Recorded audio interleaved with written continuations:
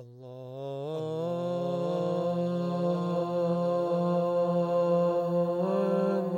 alaikum, brothers and sisters. I'm Sister B, and welcome to Islamic Audio Bites.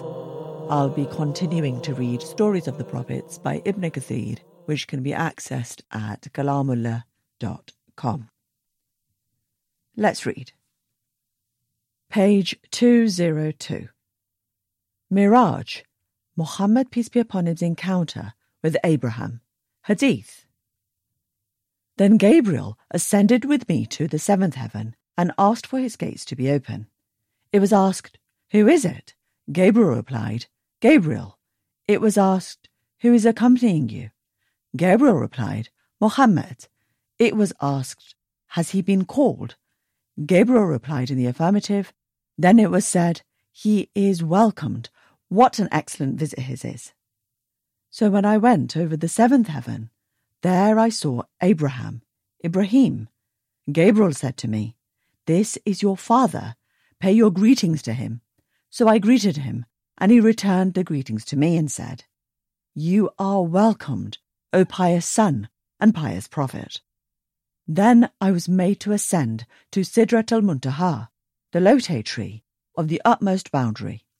Behold, its fruits were like the jars of Hujr, a place near Medina, and its leaves were as big as the ears of elephants. Gabriel said, "This is the lote tree of the utmost boundary. Behold, there ran 4 rivers, 2 were hidden and 2 were visible." I asked, "What are these 2 kinds of rivers, O Gabriel?" He replied, "As for the hidden rivers, there are 2 rivers in paradise, and the visible rivers are the Nile and the Euphrates." Moses advises Muhammad to plead to Allah to lessen prayers. Then at Bayt al-Mamur, the sacred house, was shown to me, and a container full of wine and another full of milk and a third full of honey were brought to me. I took the milk. Gabriel remarked, "This is the Islamic religion which you and your followers are following." Then the prayers were enjoined on me. They were 50 prayers a day. When I returned, I passed by Moses, who asked me, "What have you been ordered to do?" I replied, "I have been ordered to offer 50 prayers a day."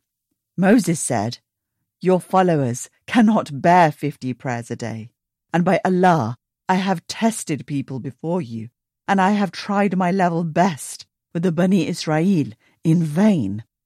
Go back to your Lord and ask for a reduction to lessen your followers' burden." So I went back, and Allah reduced 10 prayers for me. Then again I came to Moses, but he repeated the same as he had said before. Then again I went back to Allah, and he reduced 10 more prayers. When I came to Moses, he said the same. I went back to Allah, and he ordered me to observe 10 prayers a day. When I came back to Moses, he repeated the same advice. So I went back to Allah and was ordered to observe 5 prayers a day.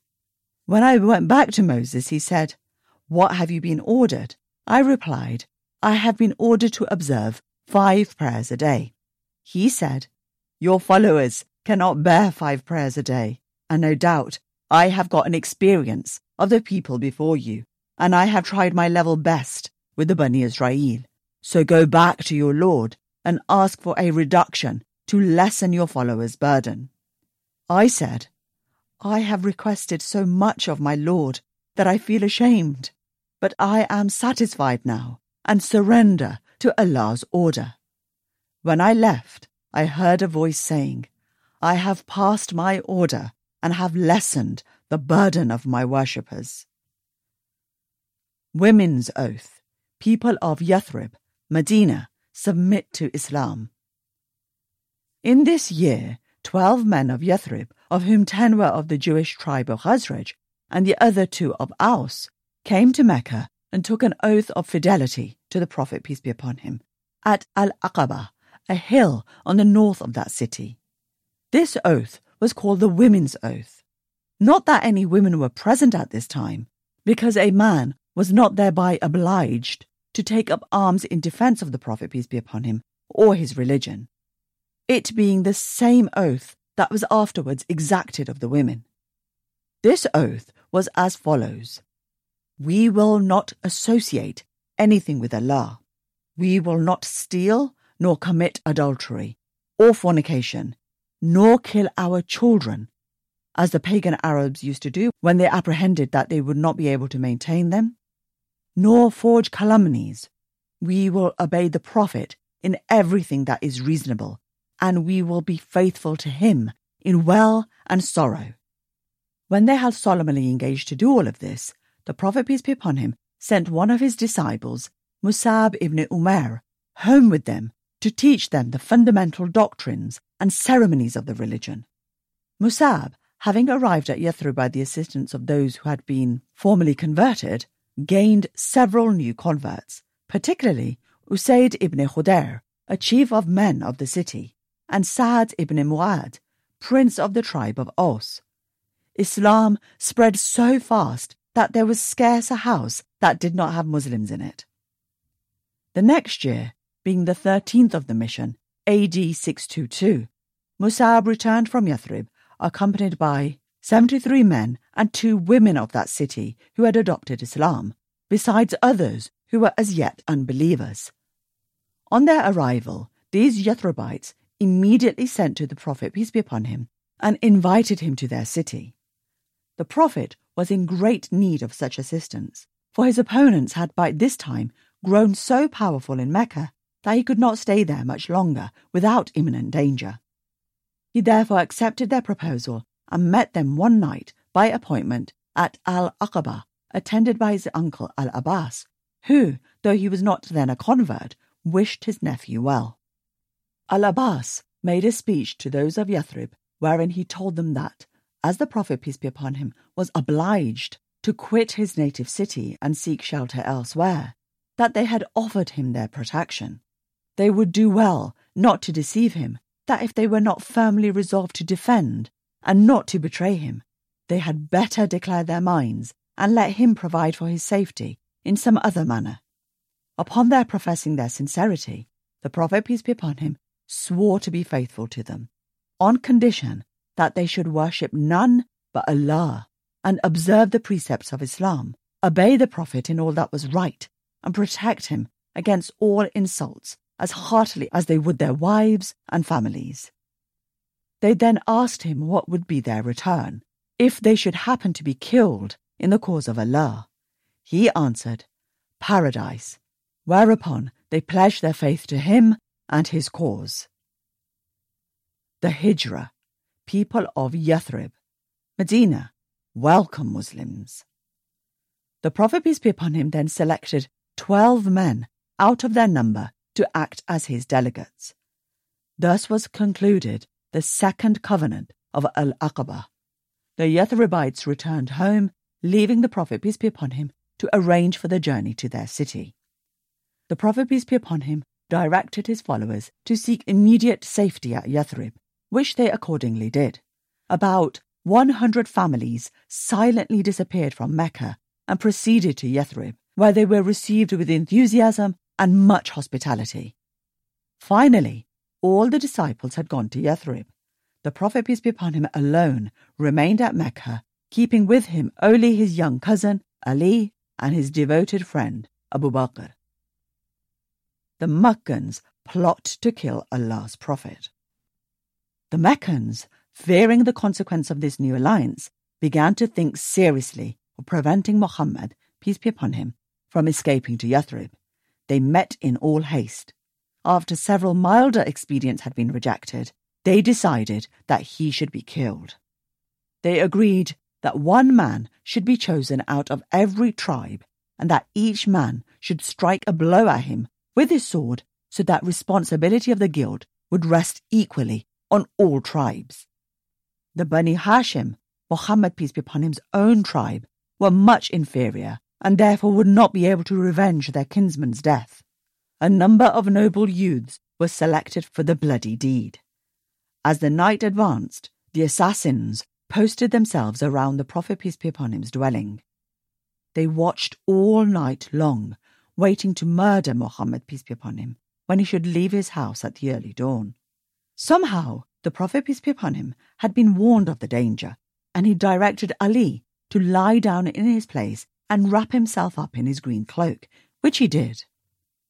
The Prophet, peace be upon him, miraculously escaped through the window and repaired to the house of Abu Bakr, unperceived by door. These assassins, in the meantime, looking through a crevice and seeing Ali, whom they mistook for Muhammad himself, asleep, continued watching there until morning. When Ali arose, they found themselves deceived. The fury of the Quraysh was now unbounded. The news that the would-be assassins had returned unsuccessful and that Muhammad, peace be upon him, had escaped, aroused their whole energy. A price of 100 camels was set upon Muhammad, peace be upon him's head. A narration, Aisha bint Abu Bakr, Prophet, peace be upon him's wife. Narrated by Aisha bint Abu Bakr, the wife of the Prophet, peace be upon him.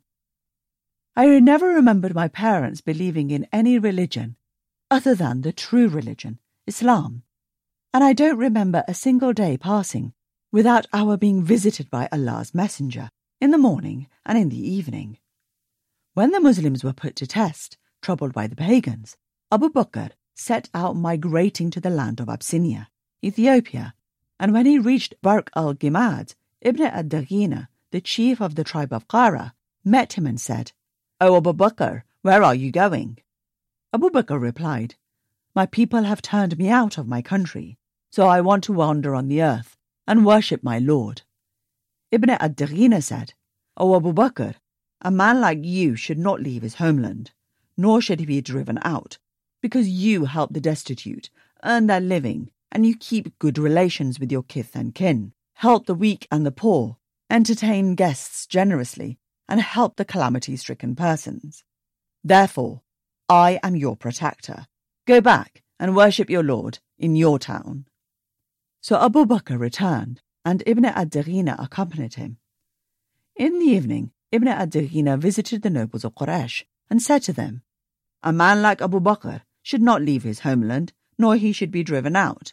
Do you, Quraysh, drive out a man who helps the destitute, earns their living, keeps good relations with his kith and kin, helps the weak and poor, entertain guests generously, and helps the calamity-stricken persons."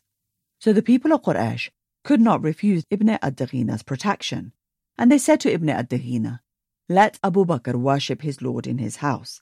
He can pray and recite there whatever he likes, but he should not hurt us with it, and should not do it publicly, because we are afraid that he may affect our women and children." Ibn ad-Daghina told Abu Bakr all of that. Abu Bakr stayed in that state, worshipping his Lord in his house. He did not pray publicly, nor did he recite the Quran outside his house. Abu Bakr builds a mosque. Then a thought occurred to Abu Bakr to build a mosque in front of his house, and there he used to pray and recite the Quran. The women and children of the pagans began to gather round him in great number. They used to wonder at him and look at him.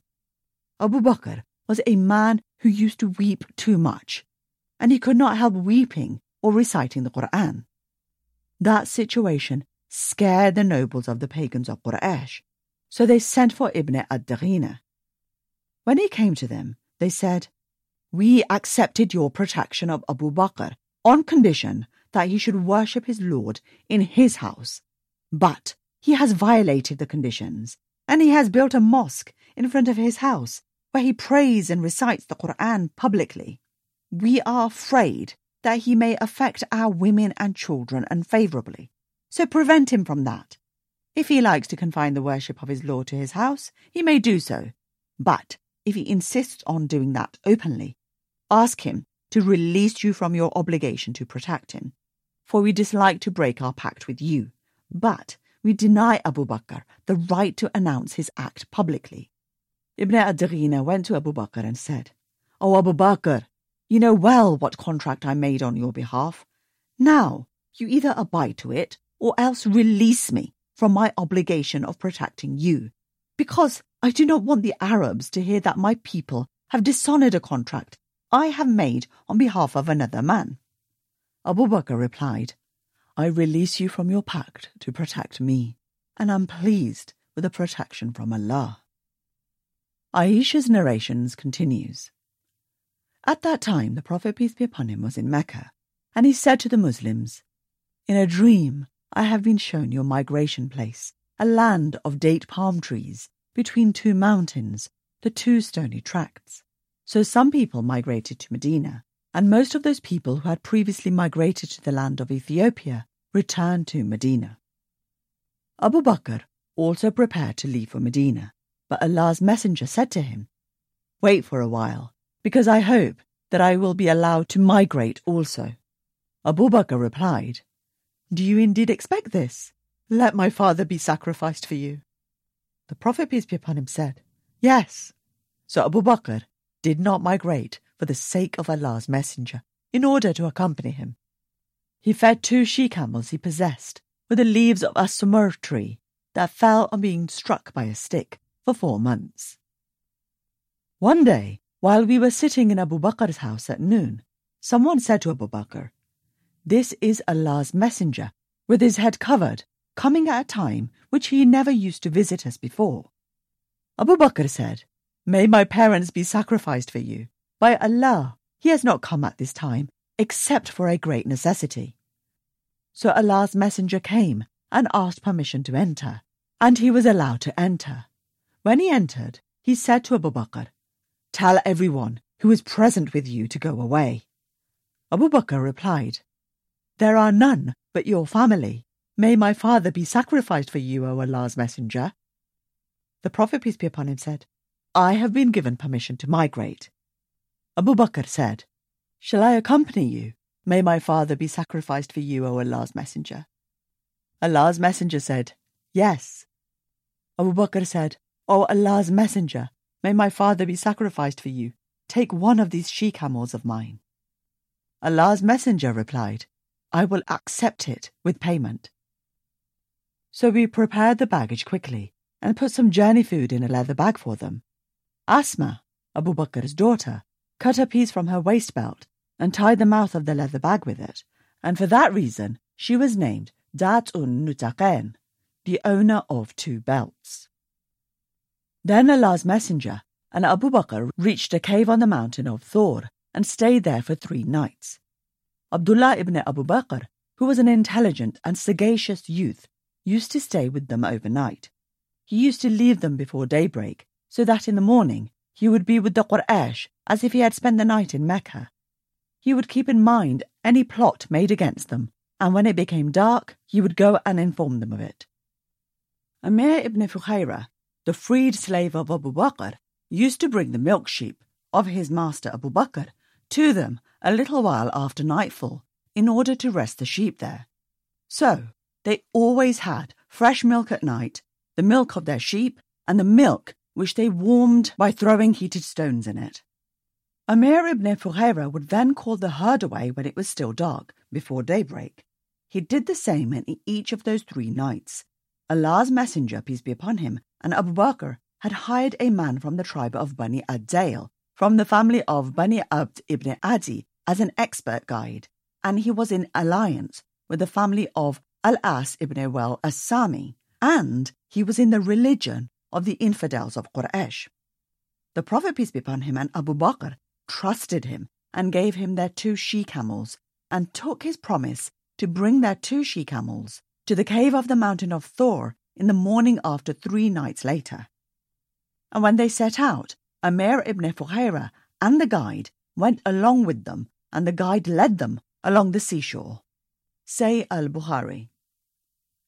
The nephew of Suraka ibn Jusham said that his father informed him that he heard Suraka ibn Jusham saying, The messengers of the pagans of Quraysh came to us, declaring they had assigned for the persons who would kill or arrest Allah's Messenger, peace be upon him, and Abu Bakr, a reward equal to their blood money. While I was sitting there in one of the gatherings of my tribe, Bani Mudlij, a man from them, came to see us, and stood up while we were sitting and said, O Suraka, no, I have just seen some people far away on the seashore, and I think they are Muhammad and his companions. I too realized that it must have been they. But I said, "No, it is not they, but you have seen so-and-so, whom we saw set out." I stayed in the gathering for a while, and then got up and left for my home, and ordered my slave girl to get my horse, which was behind a hillock, and keep it ready for me. I then took my spear and left by the back door of my house, dragging the lower end of the spear on the ground and keeping it low. Then I reached my horse, mounted it, and made it gallop. When I approached them, Muhammad and Abu Bakr, my horse stumbled and I fell down from it. Then I stood up, got hold of my quiver, and took out the divining arrows and drew lots as to whether I should harm them or not. And the lot which I disliked came out. But I remounted my horse and let it gallop, giving no importance to the divining arrows. When I heard the recitation of the Quran by Allah's Messenger, who did not look hither and thither while Abu Bakr was doing it often, suddenly the forelegs of my horse sank into the ground up to the knees, and I fell down from it. Then I rebuked it, and it got up, but could hardly take out its forelegs from the ground. And when it stood up and straight again, its forelegs caused dust to rise up in the sky like smoke. Then again I drew lots with the divining arrows, and the lot which I disliked came out. So I called upon them to feel secure. They stopped, and I remounted my horse and went to them. When I saw how I had been hampered from harming them, it came to my mind that the cause of Allah's Messenger, Islam, would become victorious. So I said to them, "Your people have assigned a reward equal to blood money for your head." Then I told them all the plans the people of Mecca had made concerning them. Then I offered them some journey food and goods, but they refused to take anything and did not ask for anything. But the Prophet, peace be upon him, said, "Do not tell the others about us." Then I requested him to write for me a statement of security and peace. He ordered Amir bin Fughayra, who wrote it for me on a parchment, and then Allah's Messenger proceeded on his way. Say al-Bukhari. Holy Prophet travels to Medina. Hijrah. Narrated Urwa ibn az-Zubair. Allah's Messenger, peace be upon him, met az-Zubair in a caravan of Muslim merchants who were returning from Sham. Az-Zubair provided Allah's Messenger and Abu Bakr with white clothes to wear. When the Muslims of Medina heard the news of the departure of Allah's Messenger from Mecca towards Medina, they started going to the Hura every morning. They would wait for him till the heat of the noon forced them to return. One day, after waiting for a long while, they returned home, and when they went into their houses, a Jew climbed up to the roof of one of the forts of his people to look for something, and he saw Allah's Messenger and his companions, dressed in white clothes, emerging out of the desert mirage. The Jew could not help shouting at the top of his voice, "O you Arabs, here is your great man, who you have been waiting for." So all the Muslims rushed to their arms and received Allah's Messenger on the summit of Hara. The Prophet, peace be upon him, turned with them to the right and alighted at the quarters of Bani Amr ibn Auf, and this was on Monday in the month of Rabiul Awal. Abu Bakr stood up, receiving the people, while Allah's Messenger sat down and kept silent. Some of the Ansar, who came and had not seen Allah's Messenger before, began greeting Abu Bakr, but when the sunshine fell on Allah's Messenger, peace be upon him, and Abu Bakr came forward and shaded him with his sheet, only then the people came to know Allah's Messenger. Allah's Messenger stayed with the Bani Amr ibn Auf for 10 nights and established the mosque of Quba, which was founded on piety. Allah's Messenger prayed in it and then mounted his she-camel and proceeded on, accompanied by the people, till his she-camel knelt down at the place of the mosque of Allah's Messenger at Medina. Some Muslims used to pray there in those days, and that place was a yard for drying dates belonging to Suhail and Sal, the orphan boys who were under the guardianship of Asad ibn Zurara. When his she-camel knelt down, Allah's Messenger, peace be upon him, said, "This place, Allah willing, will be our abiding place." Allah's Messenger, peace be upon him, then called the two boys and told them to suggest a price for that yard, so that he might make it as a mosque. The two boys said, "No, we will give it as a gift, O Allah's Messenger." Allah's Messenger then built a mosque there. The Prophet, peace be upon him, himself started carrying unburned bricks for its buildings, and while doing so, he was saying, "This load is better than the load of Khaybar, for it is more pious in the sight of Allah, and purer and better rewardable." He was also saying, "O Allah, the actual reward is the reward in the hereafter, so bestow your mercy on the Ansar and the emigrants." Thus, the Prophet, peace be upon him, recited, by way of a proverb, the poem of some Muslim poet, whose name is unknown to me. Ibn Shibab said, "In the Hadith, it does not occur that Allah's Messenger recited a complete poetic verse other than this one." Sahih al-Bukhari. Hijrah, Islamic calendar, marks this date. Thus was accomplished the Hijrah, or the flight of Muhammad, peace be upon him, as called in European annals, from which the Islamic calendar dates. That was the end of this part of the story of our Prophet, peace be upon him, story.